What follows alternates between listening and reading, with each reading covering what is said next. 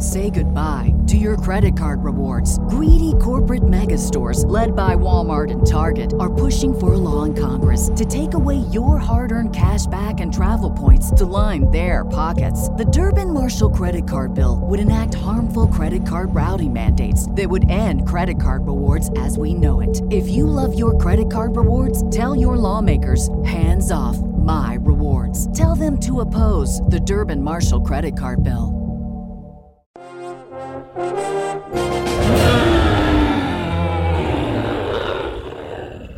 Hello, everybody, and welcome back to Thank Godzilla. It's Friday.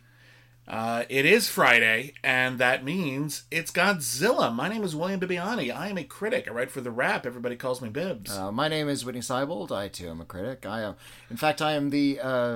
am a senior staff writer.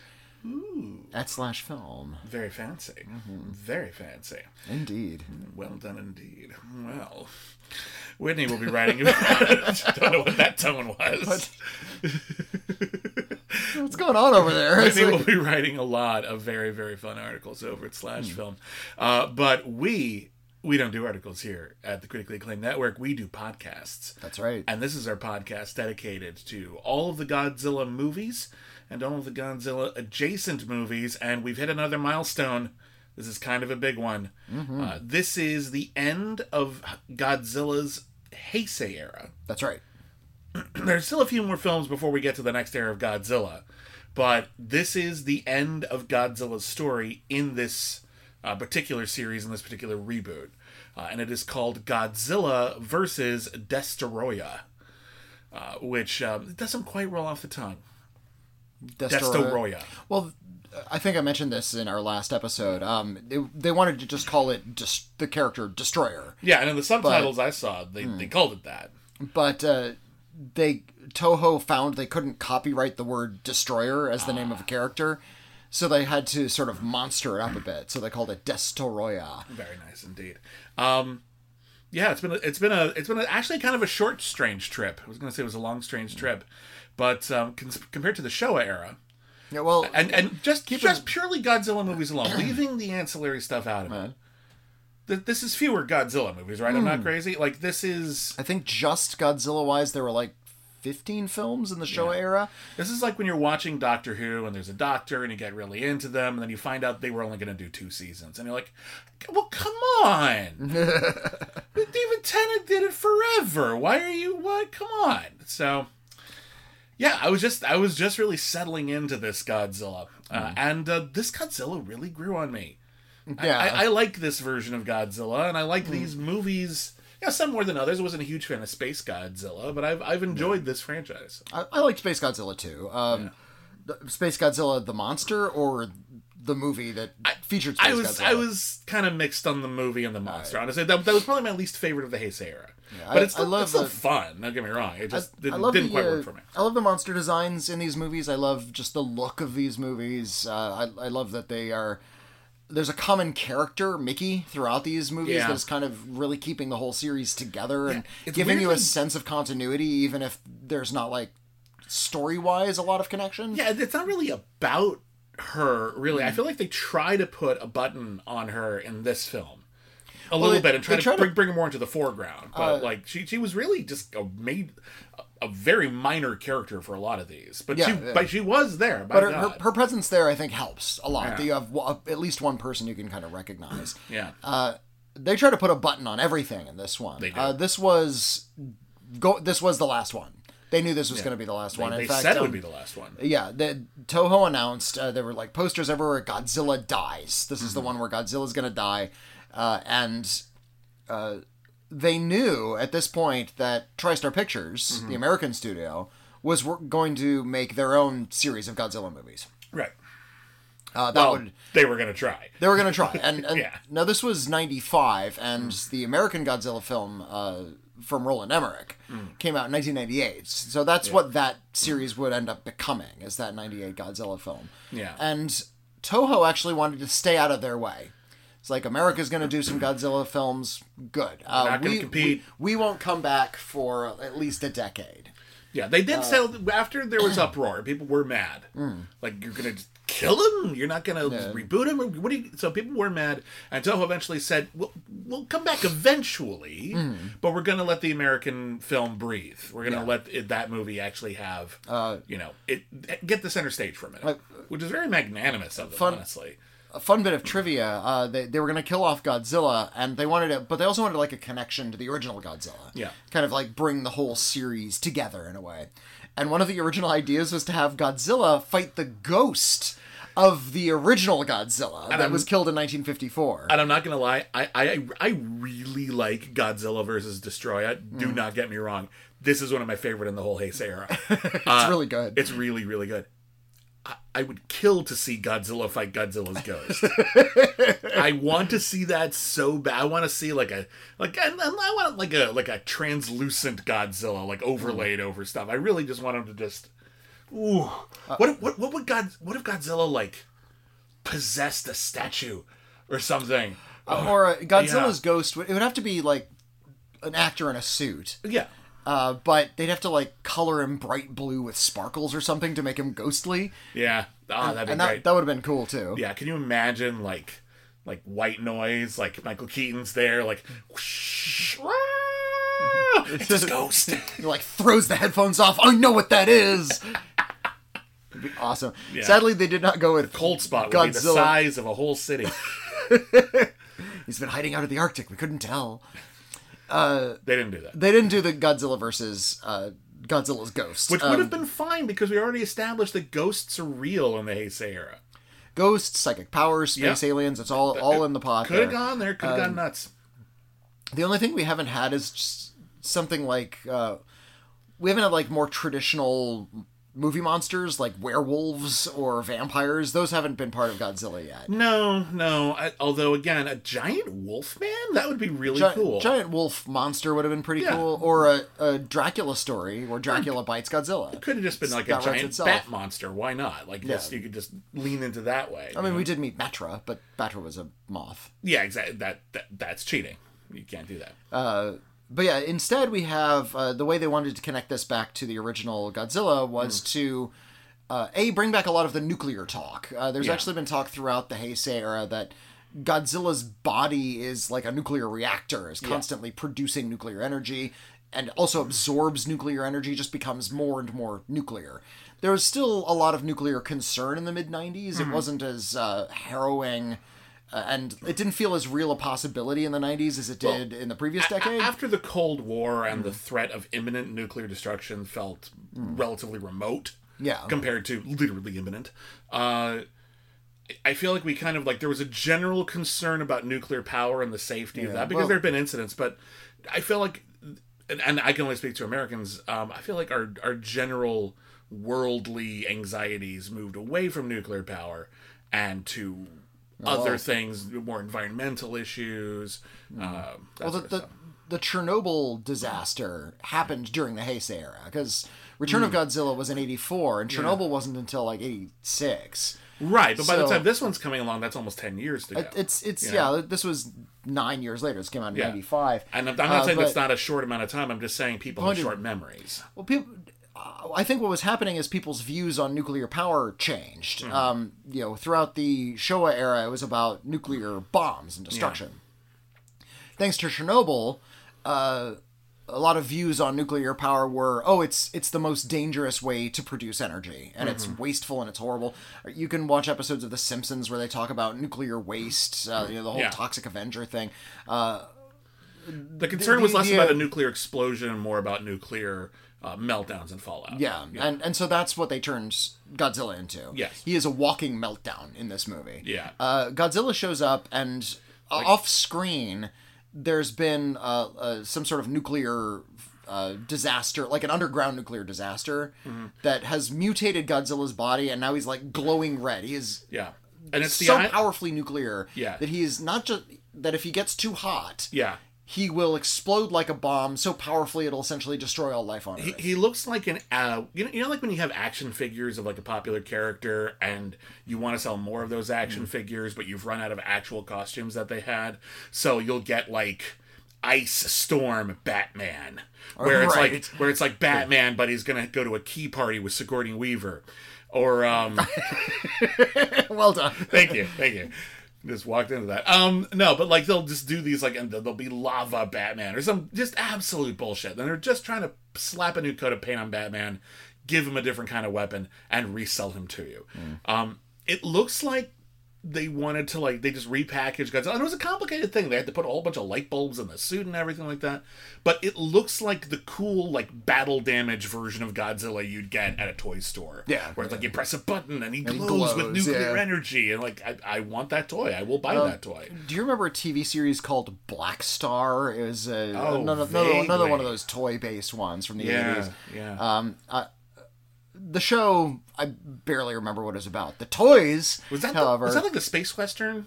It was like it was like a space sheriff kind of thing. But I had those monsters toys. And ghouls. There was like a cool horse that had like guns in it. Yeah, it was like a robot. I think it was a robot horse. Yeah. But I remember the toys had a flint in it. It had like a little cigarette lighter wheel. There was no like butane in it, but you could like little sparks. Yeah, you could flick the wheel on its back and it would shoot sparks out of its chest. Yeah, there used to be a lot more toys like that. I don't think they do that anymore. No, because they set fires. Yes, they do. There's no butane, but they can still, spark can potentially still start a fire. Yeah, but by God, I had so many of those. My favorite toy recall story was I forget the actual name. I think it was like the Feed'em Cabbage Patch Kid. Oh yeah. It came with like a little bottle, and it came with like little carrot sticks and snacks. Oh yeah, and you could put it next to its mouth, and it had this little like plastic wheel inside its mouth, and it had a moving jaw. Yeah. So it would like chew and suck in the food. Problem is, it also ate children's hair. Yeah. Kids would put their hair next to this child, and this killer doll would come alive and start eating their hair. And you know that there's people out there who are just really, really mad. Like, I liked that doll. I wasn't feeding it my hair. Yeah. I was playing responsibly. Yeah. And then you retrieve the carrot sticks from like a compartment in its abdomen. But yeah, this movie starts just jumps off running. Yeah. Opening scene, the island where Godzilla, and we've gone from baby Godzilla to little Godzilla to Godzilla Jr. And it looks different each time. It does look different each time. And now Godzilla Jr. looks like just a smaller version of Godzilla. Yeah, we'll get to that in a bit. At the beginning of the movie, he's missing, though. Yeah. Godzilla Jr. is missing, and the island that they lived on has blown up and is like sunk to the bottom of the ocean. It's a smoldering crater, and Godzilla is glowing red. And honestly, here's the thing. That's a threat. People are worried. Godzilla's attacking again. Never a good sign. He looks like he's in pain. Godzilla does. Godzilla. He's like smoldering and steaming. And burning he's like up inside, yeah. Yeah. This is a sad movie. Godzilla's gonna die. But Godzilla's not gonna die like heroically saving Earth from King Ghidorah's last blast. I mean, he will die fighting a monster, don't get me wrong, but like, it's not like a sudden thing. No. You know? It's not like, oh, I have to go back to my home planet. Like, no. From scene 1, or 2, I guess, it's like, no, Godzilla's dying slowly and painfully. And it's like, oh no. And everyone but Mickey is like, oh yeah, we gotta kill him. Like, we do? Yeah, because here's the thing. He's going critical. Yeah, he's gonna melt. Look, the way he's gonna die is gonna be pretty badass. Yes, agreed. He's gonna melt down like a fucking Viking. That's how Godzilla's gonna go. But initially, they're concerned he's going to blow up. And when they describe it, it's like, listen, Godzilla is gonna get hotter and hotter until eventually he explodes, and he will detonate with the force of more force than every nuclear bomb humanity has invented to date. And when that happens, it will ignite the atmosphere and vaporize everything on Earth. Later in the movie, they say, oh, something's happened, and now it's worse. It's worse? How's it worse? This is something that I've seen in a lot of Japanese genre entertainment, specifically Japanese genre entertainment. You don't see this in American films a lot, where the characters get increasingly powerful as the drama goes along. It's like, I will hit you with the biggest energy beam that I in the entire universe, and it'll blast you into the ground, and that they just sort of manage to stand up and hit them with an even bigger energy beam. It's like, oh, well, now that I've absorbed that energy, here's an even bigger energy beam, and it goes on. It's the Dragon Ball principle. Yeah, basically. But, you know, I've seen this a lot, and that's what's going on here with Godzilla. Okay, he will blow up and he'll destroy all life on Earth. Yeah. Oh, but now he's absorbed even more energy. Yeah. He's going to get even more powerful. They just keep mounting all of this tension by saying he's just more and more powerful. Yeah, it's pretty rough all around. Meanwhile, there's going to be a few meanwhiles here.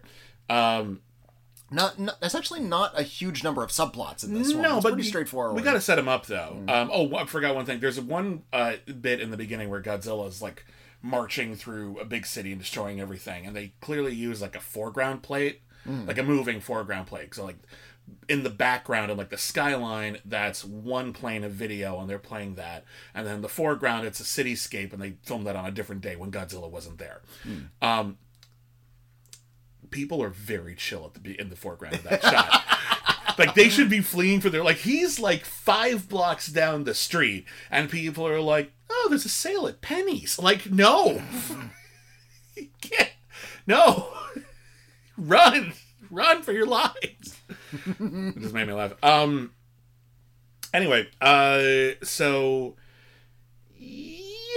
there's a teenager, and he is actually the adopted grandson of Dr. Serizawa. No, not Dr. Serizawa. Dr. Serizawa didn't have any kids. Serizawa was the one who built the Oxygen Destroyer. Right. No, it's the adopted grandson of the other Yamane. Like the guy who survived, the scientist who survived, and was oh, how sad. Although this kid looks like Serizawa. It looks like they tried to like cast him as though like, for a minute I thought they were trying to say that like this was Serizawa's son or nephew, and he didn't have any, anywhere to go, and so the other scientists raised him, but they don't really seem to go there. It's kind of weird, but anyway, he was raised by the other scientists from the original Gojira. And he has become, even though he's like in his 20s, he claims he's the world's foremost Godzilla expert, and everyone's like, Mickey. Okay, fine. Mickey's like mind melded with Godzilla. Yeah, like I don't think anyone knows more about Godzilla. Okay, fine. But he's the one who has printed on the internet, on a blog, his findings about Godzilla. And there's this interesting bit where they try to recruit him. Yes, we've read your blog on the internet. This is mid-90s. This is actually kind of high-tech stuff. We read your blog on the internet, and you're right about Godzilla, and we need your help to save the world from Godzilla. And he's like, pass. What? Yeah, I offered to help you guys like months ago. I gave you my paper, you threw it in my face. Screw you all, I don't care. And they're like, oh, okay, well, Mickey will be disappointed. Mickey? Like, it's like, I don't know if he's like thinks she's like the coolest or has a crush on her or what, and I kind of thought that would go somewhere, and it does not. Nope. He doesn't even really freak out when he sees her. Like, it's this weird, it's his whole motivation for joining up. They don't really have meaningful conversations. It's not awkward or funny or romantic. It's just, yeah, okay. Weird missed opportunity to do something. I don't know what. There's another psychic on the payroll now, and the implication is she's Mickey's replacement. Like, Mickey is talking about how, like, my psychic powers are fading the older I get, and I guess that's a thing. It's all the other young psychics that they have are like the kids. And so there's a younger model of Mickey, and and she's just like, yeah, what, I don't know what you want to do, Mickey, but personally I just want to get married and start a family. And I'm like, well, you went into an interesting career. So, like, if you just wanted to settle down. I mean, there's a lot of Godzilla experts. I suppose so. The dating pool is wide open. I suppose that's true. Kind of a low life expectancy on that job sometimes, but yeah, live on the edge, man. It makes the romance more intense. But anyway, and the other thing that's going on is there is another scientist, not related to Dr. Serizawa, but who is continuing Dr. Serizawa's research. And what he has created is micro air. Yeah, shrinking oxygen molecules. Yeah. that would still be then usable, and you could put them in, like, he says you could put them in oxygen tanks for scuba diving, and I'm like, or like space travel would probably be very useful. Like, there's a million different applications for that. And of course the reporter on the air was just like, or it could be used as a weapon. He's like, I don't know why you'd say that over the air. Get people freaked out about this thing that could be very beneficial, but yes, fine. Yes, it could kill a lot of people. Thank you. Thank you. Yeah, screwdriver can be used as a weapon. It's also a pretty handy tool, isn't it? Yes. That's not the thing you mention when you advertise your screwdrivers on television. You know they do. Tool shop. Everybody needs a screwdriver in their house. Yeah. Everybody has screwdrivers, I'm sure.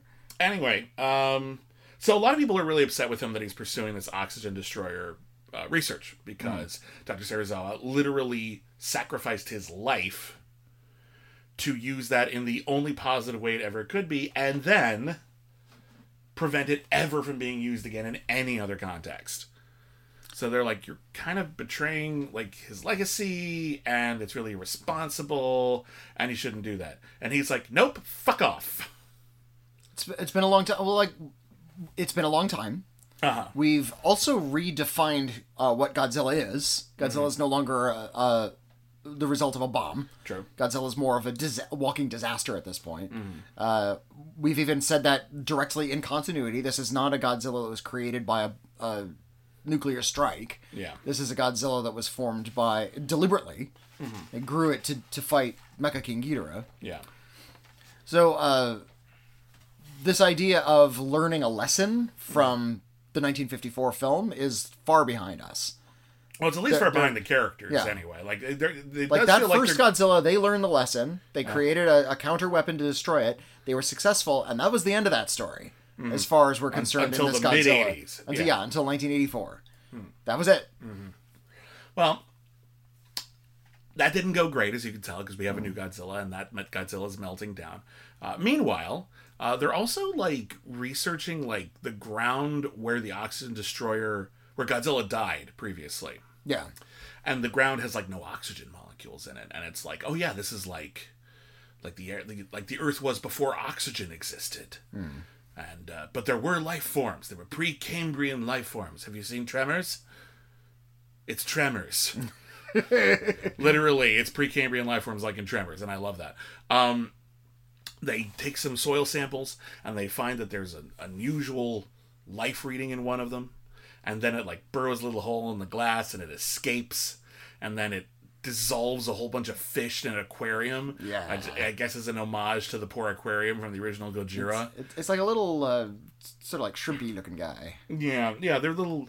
Yeah, they look like, what do you call them? Not pod people. Sea monkeys. Brine shrimp. Yeah, they look like brine shrimp, basically. They're crustaceans. And they're very, very tiny. But they're getting bigger. They won't be tiny for long. In fact, they will eventually learn to combine. And it's discovered that, these are sort of creatures born from... Because of that same disaster, it's caused these kind of, like, dormant things to awaken, and these this new species to sort of grow from the remnants of the oxygen destroyer. Yeah, and they initially... So they're oxygen destroyer shrimp. Yes, and they grow in stages. You're talking about everything getting, like, more powerful, and that happens with Destoroyah as well, because initially it's a bunch of them. Not a whole bunch, but like a handful. Yeah. And they're basically the size of velociraptors for a while. And they're a little bigger than that. Yeah, but they can fit through a door, is my point. Yeah. And so they're human-ish sized monsters, and they're running amok. And they send the Marines from Aliens after them. They even have the Steadicam gun.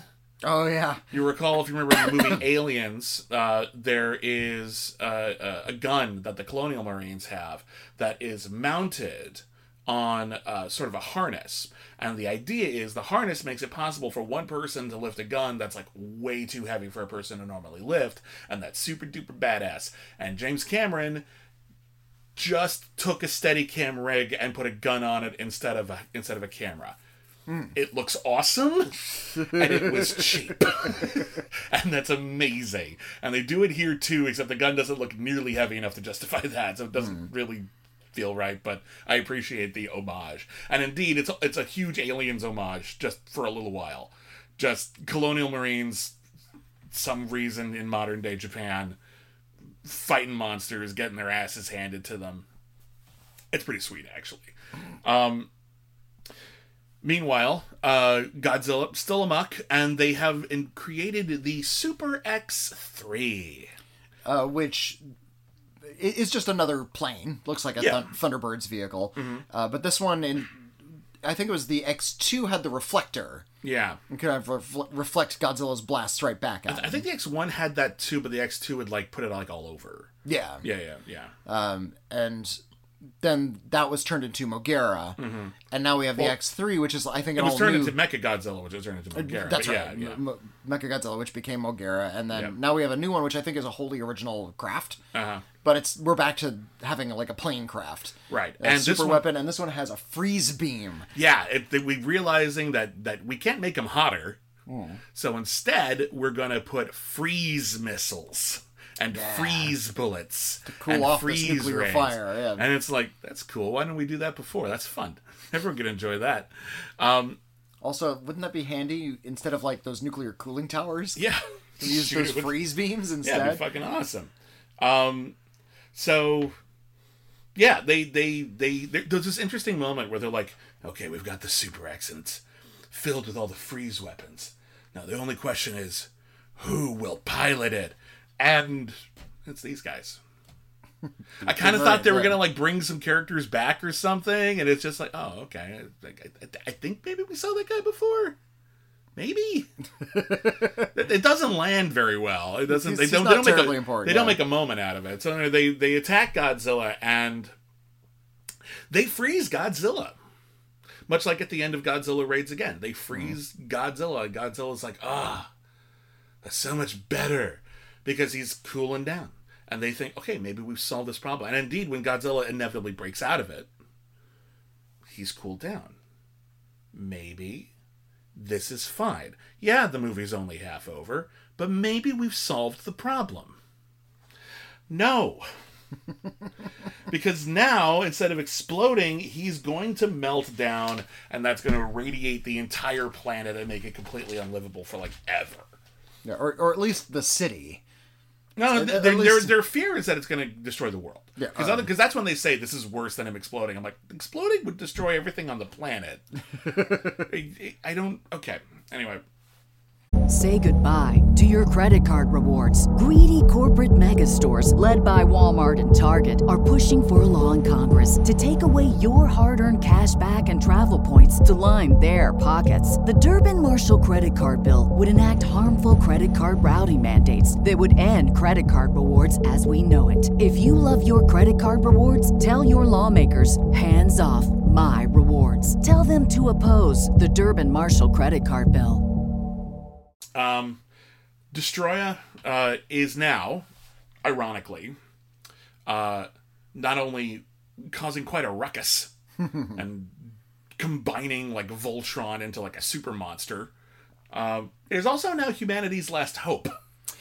Because it's internalized the Oxygen Destroyer powers and can now use Oxygen Destroyer stuff on Godzilla. It has laser beams as well. Yeah. And it flies. And it can fly. Yeah, in one of its forms, it can fly. It ends up turning into the biggest practical monster in Godzilla history. There's not going to be a bigger suit than this one. Oh, yeah.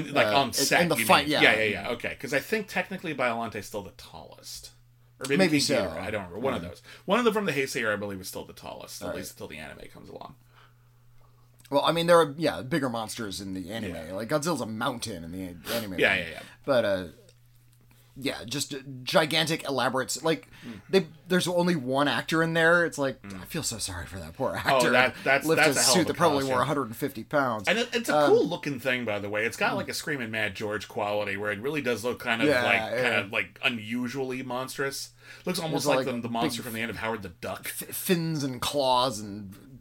weird crustacean-like platelets all over its body. Yeah, not platelets. That's in your blood. Plates. Plating all over its body. Yes. Also, it's covered with platelets, just dripping with blood. Yeah.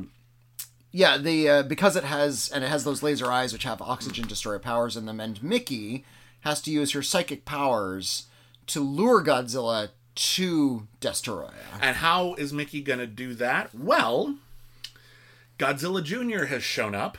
Just when you think Godzilla's taken care of, Godzilla Jr. starts And here's the thing with Godzilla Jr. First off, it's not quite as big as Godzilla when we finally see them on screen together. Godzilla's really, really huge, and Godzilla Jr. is maybe half, 2/3 that size. Cute, really. Just the size of your Godzilla from the original movie. He's also friendly green colored. Yeah. He's not Godzilla's this really harsh black like pine green maybe in the Heisei era. But Godzilla Jr. in his final form is a friendly green color. I also appreciate that they remembered that Godzilla Jr. isn't Godzilla, he's a Godzillasaurus. Which means he actually has slightly different physical features, whereas Godzilla has, actually a relatively, stubby neck. Godzilla Jr. actually has a pretty long neck. And you get I realize that, the person in that suit's probably looking through eye holes in the neck. Yeah, well, that's true. All the Godzilla suits. I realize that, but, the neck is longer, is my point. It looks more reptilian, I guess. I don't know. Than dinosaur, you know? So Mickey's been convinced to use Godzilla Jr. to lure Godzilla to Destoroyah. And Donald goes in where the others have been. And there's this great bit where they see each other from across the city. And Godzilla's their eyes lock from across the room. Godzilla's so happy to see his adopted son, and Godzilla Jr., who hit puberty, hit him like a ton of bricks this week, and he hasn't seen his dad, and they're so happy to see each other, and Destoroyah won't let them hug. And it just killed me. It made me so sad.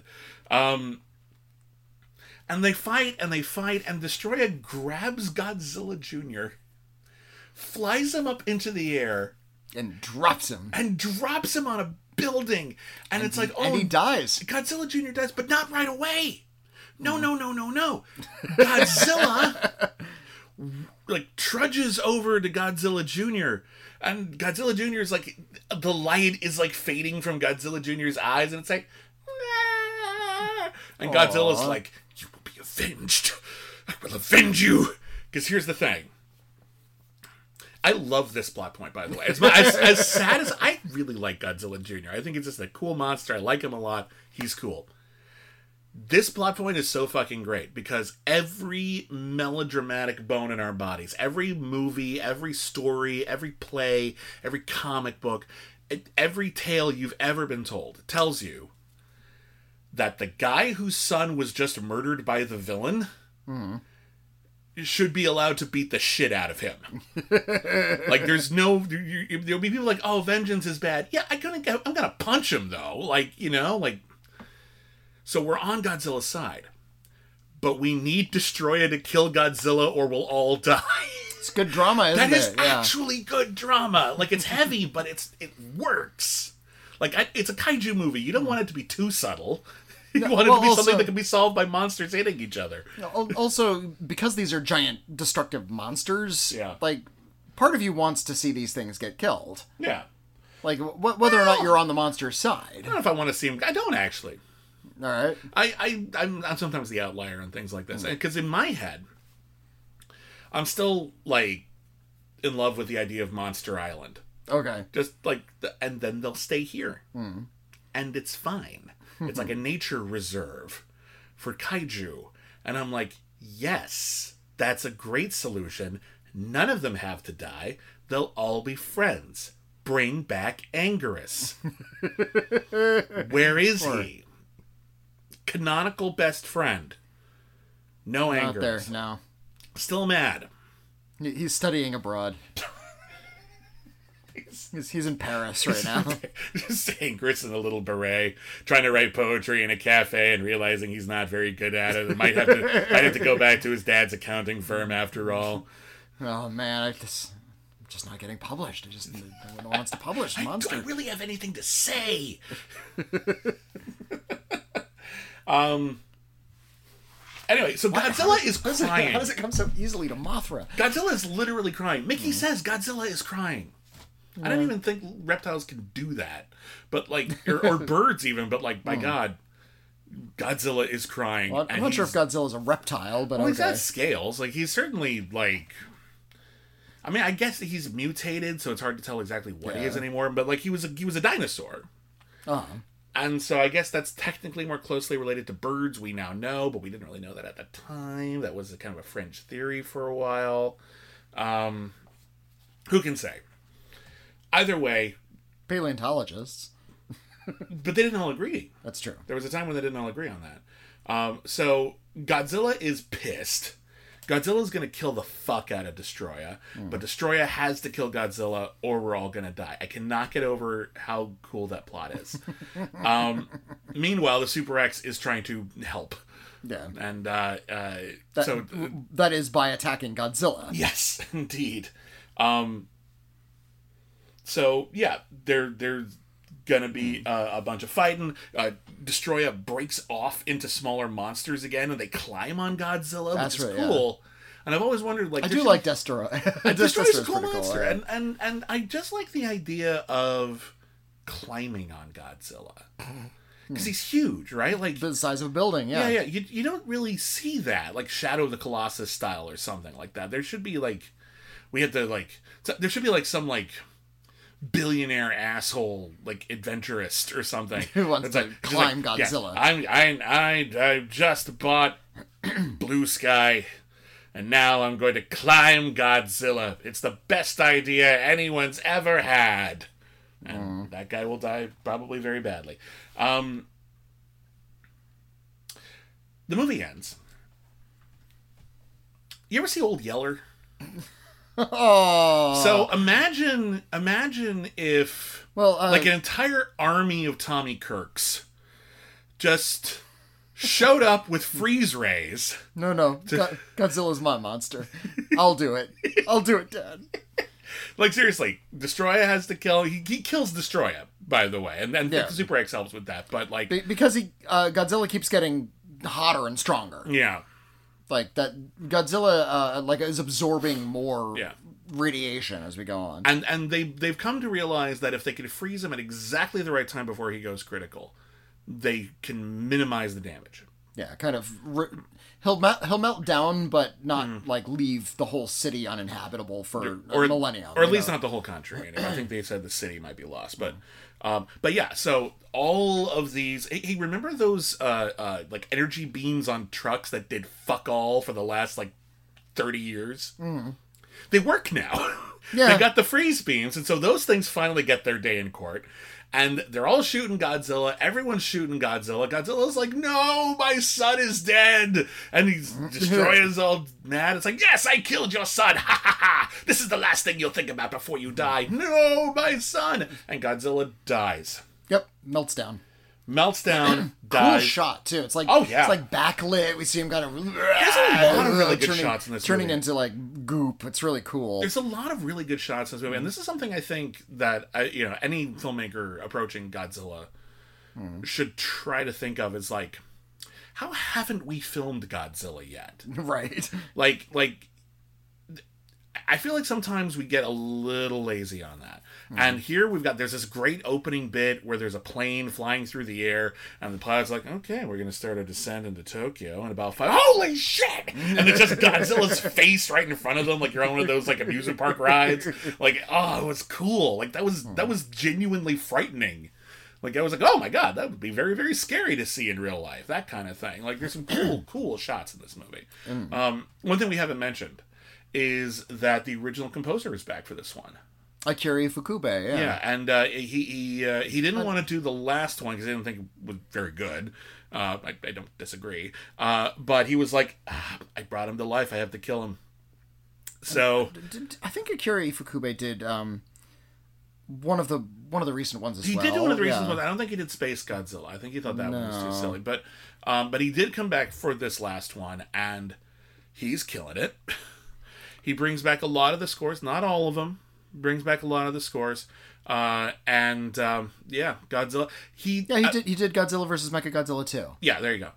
Apparently, writing the music for when Godzilla died was incredibly difficult. And he described it. Would be, yeah. He described it as writing his own death theme, which is like, oh shit! It's like the ending of Amadeus all over again. Like, oh my god, brutal. So, Godzilla dies, but humanity is spared, and everyone's like, okay, well, this was a day. Am I right? And even Mickey's like, oh my god, my tale is over. Godzilla's gone. Like this was his last battle. Oh man, what?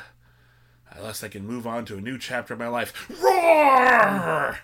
The melting down nuclear energy seeped into Godzilla Jr.'s body and resurrected him. He's been resurrected, and he's the new Godzilla. Yeah. There's this great shot of him like kind of rising up, and like the smoke. It's not even a clear shot. It's very, very moody. And then that's the end, and I'm like, okay, awesome. You managed to have your cake and eat it too very, very nicely. Yeah. You know, Godzilla died. It was sad. Godzilla Jr. died. It was sad. One of those deaths will last, and the other one will continue, and we still have a great protector, and I'm really looking forward to the future adventures of this new Godzilla in the Heisei era. No. They said it was the last one from the start. This was, I know, but like, here's what sort of an implication that things will continue. We just don't get to see it. I know, and that's something that I remember. Frank Miller was talking about this. He said when he was writing The Dark Knight Returns, which when it was written in the '80s was supposed to be the last Batman story. Like we're gonna have older Batman. He's like in his 50s at that point, and and he retired a long time ago. Gotham City went to hell, and he's got to come out of retirement for one last, basically streak of fighting crime, killing mutants. But everything's so much much more violent now, and it's actually really good for the most part. There's a few things I don't like about it, and it hit like a shockwave when it came out. And unfortunately, it's one of those things that was so popular and so iconic. A lot of people have tried to imitate it. They've imitated it in a very superficial way. And I feel like there's all these references to it and stuff like Batman v Superman. And it's like, yeah, but you don't actually have any of the weight of it. You just have the imagery. And that's not the same thing. And, whatever flaws that story has, it was a really, really big deal. But he was talking about how in his initial plan or pitch or something, Batman would die. This was it. This was the last Batman story. He would die. And he does die.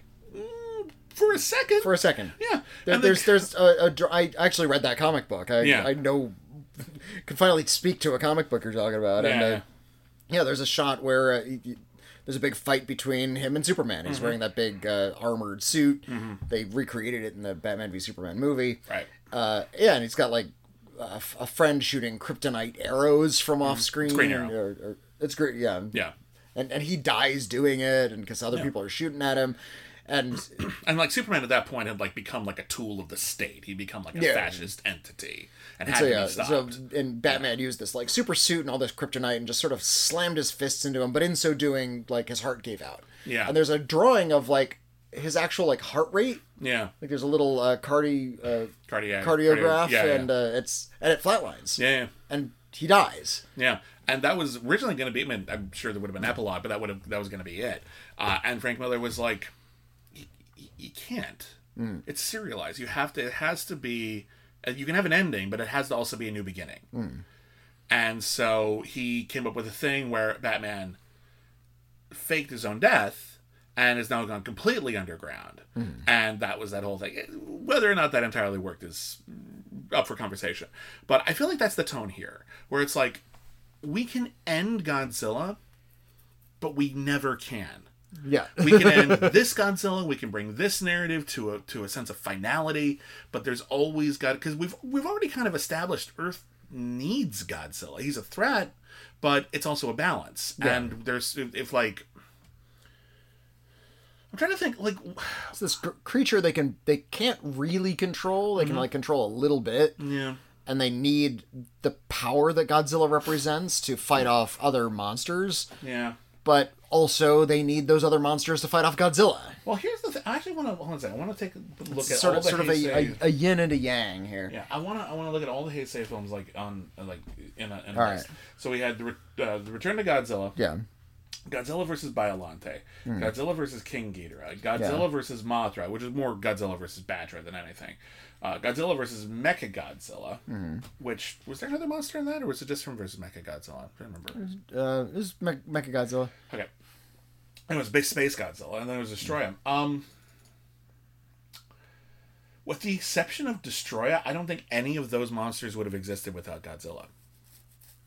Biollante exists because of Godzilla's DNA. Yeah, well, and Space Godzilla exists because of Godzilla's DNA. Mechagodzilla exists because he had to fight Godzilla. And this is perpetuating that King theme. Ghidorah exists because he went back in time. That Godzilla is like a natural disaster unto himself. Yeah. He's like a unchecked nuclear power. Yeah. And the things that spawns, that there's sort of this uncontrolled element about Godzilla's biology. And that's what I appreciate about the Heisei area. That we get, and I've mentioned this before, we get into Godzilla's biology, how his cells work, and how he is so dangerous that he kind of creates other monsters almost unwittingly. Well, you can almost equate it, not to go back to Batman again, but like at the end of Batman Begins, they talk about escalation. Well, we have a Batman. Well, now they're going to have supervillains. Yeah. You know, just because we have you now, we have to have you've escalated an arms race. Of All right. To quote Mad Magazine, you create an idiot-proof product, they invent a better idiot. Yeah, that's a good point. But I remember even reading this in like comic books, where like, you know, because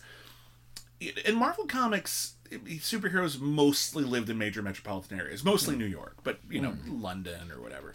And so it made sense that there would be a ton of stuff happening there, and a whole bunch of different types of people living there. But there needed to be crime to fight. Yeah, but there would be, because it's a major metropolitan area, and it would attract a lot of different people, and, you know, supervillains would want to do something, you know, on that stage. DC mostly took place in fictional cities. And you would get the major metropolitan areas like Metropolis or Gotham City. But then sometimes they take place in like a small town, like a smaller town. And it's like, yeah, okay. So I remember like when Impulse first got his own comic book, it was Flash. Yeah, like Flash's spin-off character. Well, it was like Flash's like grandson from the future had come back to this time and got stuck here. And so, fast-running superhero. Yeah, but he was a younger Flash, basically. And so they're like, okay, well, we're going to put him in like this small town where he can like, you know, train his powers with like one of the original Flashes and all that kind of stuff. But it's like, you're in the middle of fucking nowhere. How is there a supervillain every week? Right. Well, there's no fucking way. It's what we like to call Jessica Fletcher syndrome. Yeah, exactly. Yeah, from Murder, She Wrote. She lives in this small, quaint little town, and yet there's murder in this town every week that she gets to solve. To be fair, they eventually took it out of her town. No, honestly, I rewatched like the first season of that. She's mostly not there. Oh, well, I say eventually, like in later seasons of the show. No, but like in the first season, she's traveling most of the time. Oh, she is. Like, because the whole thing is, sorry, I misunderstood. No. Like everyone jokes about like her town being murder central, and to be fair, eventually a lot of murders happen there. But the idea is that she's a famous writer, and she's constantly traveling for work. Yeah. To do a signing or be a guest lecturer somewhere or be on a TV show or just to visit family. I forget, someone did the math. I think she's got like 10 different nieces. It's just an excuse for her to see, like, I'm gonna go over here and see how my niece is doing. Oh no, murder. But like, brother could have had a big family, or brother or sister. It's not outside the realm of possibility, but it is rather a lot. But yeah, because she's not a criminal investigator who goes to where the crimes are on purpose, you still need her to arrive at crimes.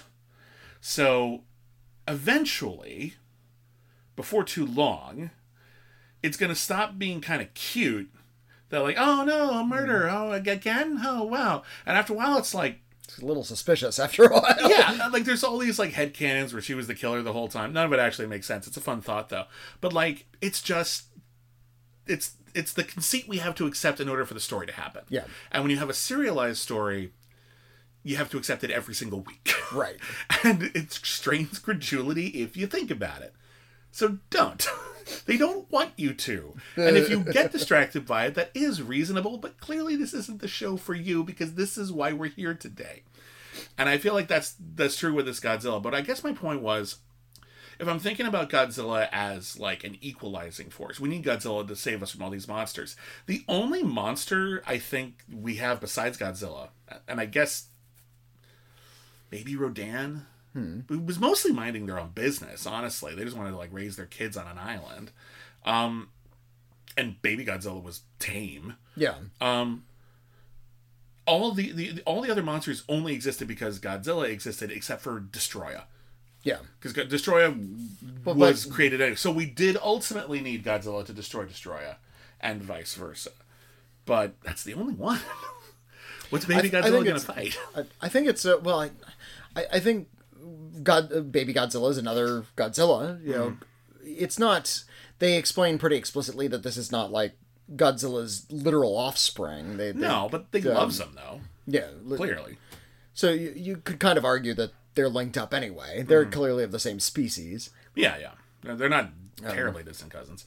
So clearly, this new Godzilla has the same qualities as the old one, especially after absorbing his soul through nuclear power, and now is like ultra powered with this nuclear meltdown glop that Godzilla turned into. But this one was raised by humans for a while, and probably likes humans more, and would probably actually... No. You're thinking of Gamera. No. I'm thinking of this one until it saw humans kill its dad. Oh, now it's pissed off. Now it's fucking pissed. Like, you did what? He was hurting. But yeah, the tone of this thing, it does feel like a finale. There's a lot of like teary farewells. Watching a lot of time is spent on Godzilla melting down. If you didn't know that this was the last one, the film would make it pretty clear that it was. Yeah. And that was going to be it for Godzilla. Yeah. And yeah, the tease is that the Godzilla legacy will continue with this new Godzilla creature, but we're not going to follow it. Yeah, which is honestly kind of a bummer. I like this Godzilla. But anyway, the last note I had written down was Godzilla will return in Where Anguirus Goes, Trouble Follows. Oh, aren't you cute? Which made me laugh. It's a great movie. I really like this one. This would actually be near my top Godzilla movies. It is one of the better ones. Yeah, I think it works on every level. It's cool monster stuff. It's fun, but it's also intense. Well, it's a great idea. The idea that Godzilla is going to fight a counterpart. Yeah, that's not just like space Godzilla. Like that's just another Godzilla. Yeah, that's just a palette swap. That's not interesting. Yeah, here it's like it actually goes back to the original. And we're going to fight this personification of the weapon of mass destruction. Yeah. Which for some reason is a crustacean. I don't know about that, but anyway, it's fine. That part's a little random, but whatever. It's cool looking monster. I'll let it go. I like this crustacean better than I like Ebirah, who is just who looks delicious more than anything. Just a giant lobster. It's just a big lobster. That's a big old lobster that they tame with drawn butter. It's my favorite detail about that movie. There's these ships, like we have this chemical that can keep Ebirah at bay, and it's this bright yellow liquid that looks like butter. They spray in the water around him. Anyway, that's the last we'll see of Godzilla. We were supposed to stay away from Godzilla in Toho until at least the year 2000. It was going to be 2000. They said minimum would be the year 2000, and then the Roland Emmerich movie came out, and it sucked, and nobody liked it. So they rushed a new one into production right away. Like really, really fast. So, but before we get to the Roland Emmerich Godzilla, which we will in 3 weeks, we have 2 Mothra movies to get through. 3? Well, no, because we're doing this in release order. Oh, did Rebirth of Mothra 3 come out after? They both, okay, so we have Rebirth of Mothra in 1996, Rebirth of Mothra 2 in 1997, and then Godzilla came out in 1998, and Rebirth of Mothra 3 came out later in 1998. Oh, okay. So we'll be kind of taking a bit of a breather to go see what the Americans... boys, that can be an interesting conversation, man, because that movie's all over the place. You sense it, and then you start reading up on the production of Godzilla 2000. Yeah. And which actually came out in 1999, by the way. It came out in 2000 in the United States, but it came out in 99 in Japan. Yeah. And you get the sense that Toho...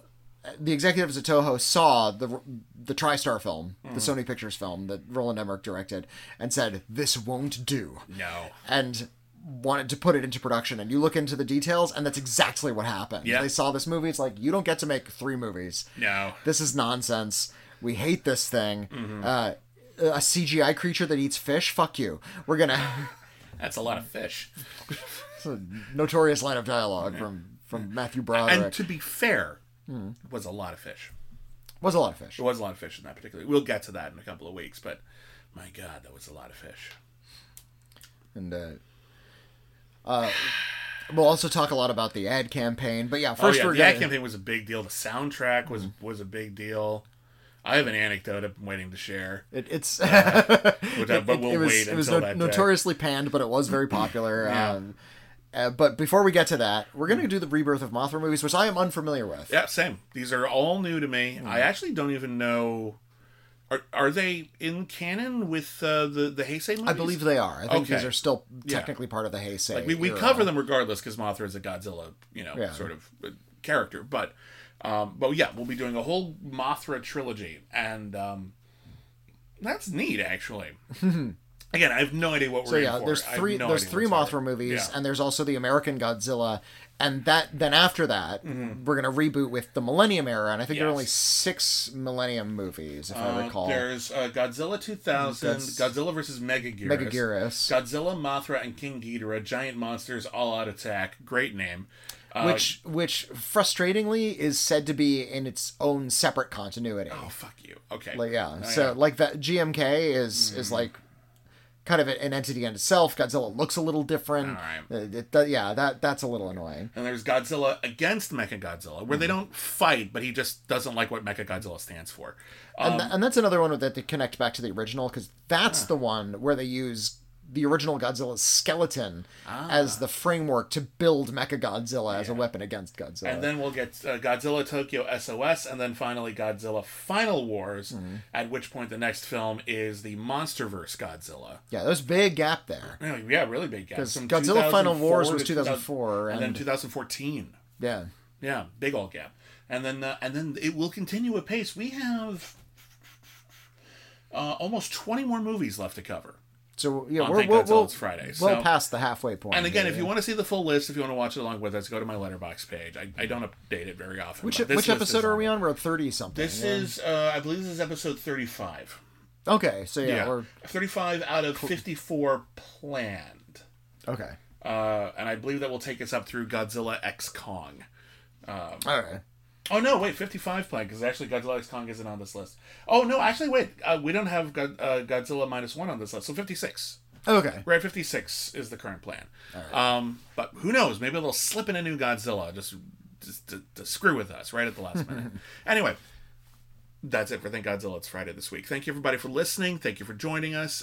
If you are listening to this on the main feed and you want to get episodes early, head on over to our Patreon page, patreon.com/critically acclaimed network.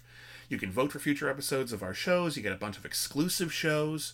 And you get episodes of Thank Godzilla It's Friday 1 week early, in addition to getting all of our new episodes ad-free. Thank you to all of our patrons. We couldn't do this without you. You mean the world to us. We love hearing from you.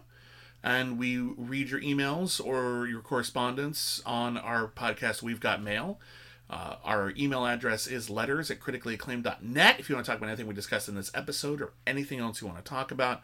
Whitney, what is our P.O. Box? Send us a physical letter to the Critically Acclaimed Network, P.O. Box 641565, Los Angeles, California, 90064. And I want to give a big shout out to the United States Postal Service, which gives you a couple of days leeway if you're late on your P.O. Box payments. Because I was going through some papers and my office was like, oh shit. Yeah. We forgot to renew this thing. Oh god, we almost lost our P.O. Box. And then it's like, oh my god, all those episodes would have the wrong address. No. Some poor person would get so much mail. It's like, why do they want me to talk about movies? I'm just glad we're not getting mail from the previous tenant. Oh yeah, some of those were some weird stuff. But yeah, we're also on social media at Critic Acclaim. I'm at William Bibiani. I'm at Whitney Seibold. And yeah, I guess that's it for Thank Godzilla It's Friday this week. So thank Godzilla it was Friday. And thank you for coming with us. Rawr.